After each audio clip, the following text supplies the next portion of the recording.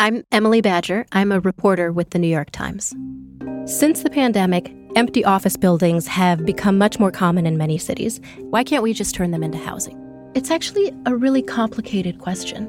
To answer this question, you have to find a developer trying to turn an office building into apartments, ride a rickety elevator to the 30th floor of a construction site to see the interior guts of a building.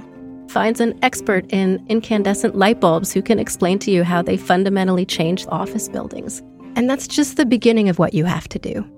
When you subscribe to the New York Times, you are sending reporters like me out into the world to ask questions of dozens of different experts, to go and visit places most people don't get to go, to try to come back with answers, and then turn all of that into something that anyone can understand.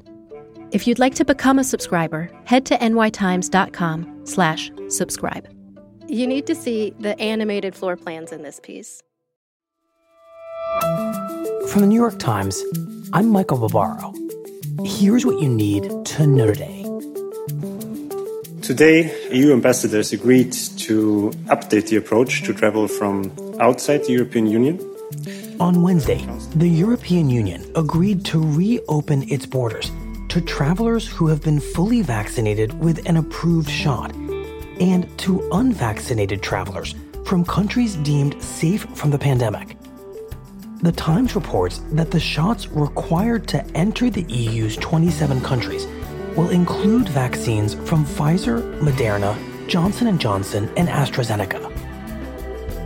And 423 days after it began shutting down, New York took several major steps towards reopening on Wednesday by lifting its mask requirements for those who were vaccinated, ending capacity requirements for most businesses, and resuming 24-hour-a-day subway service. You heard that. It's like a relief, it's like, you know, World War II, when they declared the end of the war, that feeling. City and state leaders, including Mayor Bill de Blasio, called it a key set of milestones in the return to normalcy, but acknowledged that the transition might be awkward, said that uncertain situations would arise, and urged residents to remain cautious. My personal advice is wear a mask when you're not sure. If you just prefer to wear a mask, that's okay. Whatever you want to do in that case is fine. That's it for today. I'm Michael Barbaro.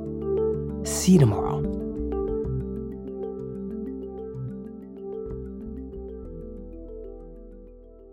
This podcast is supported by the Freedom From Religion Foundation. I'm Ron Reagan, an unabashed atheist, and I'm alarmed by the intrusions of religion into our secular government. That's why I'm asking you to join the Freedom From Religion Foundation, the nation's largest and most effective organization of atheists and agnostics, working to keep state and church separate. Phone 1-800-335-4021, 1-800-335-4021, or visit the Freedom From Religion Foundation at ffrf.org. Ron Reagan, lifelong atheist, not afraid of burning in hell.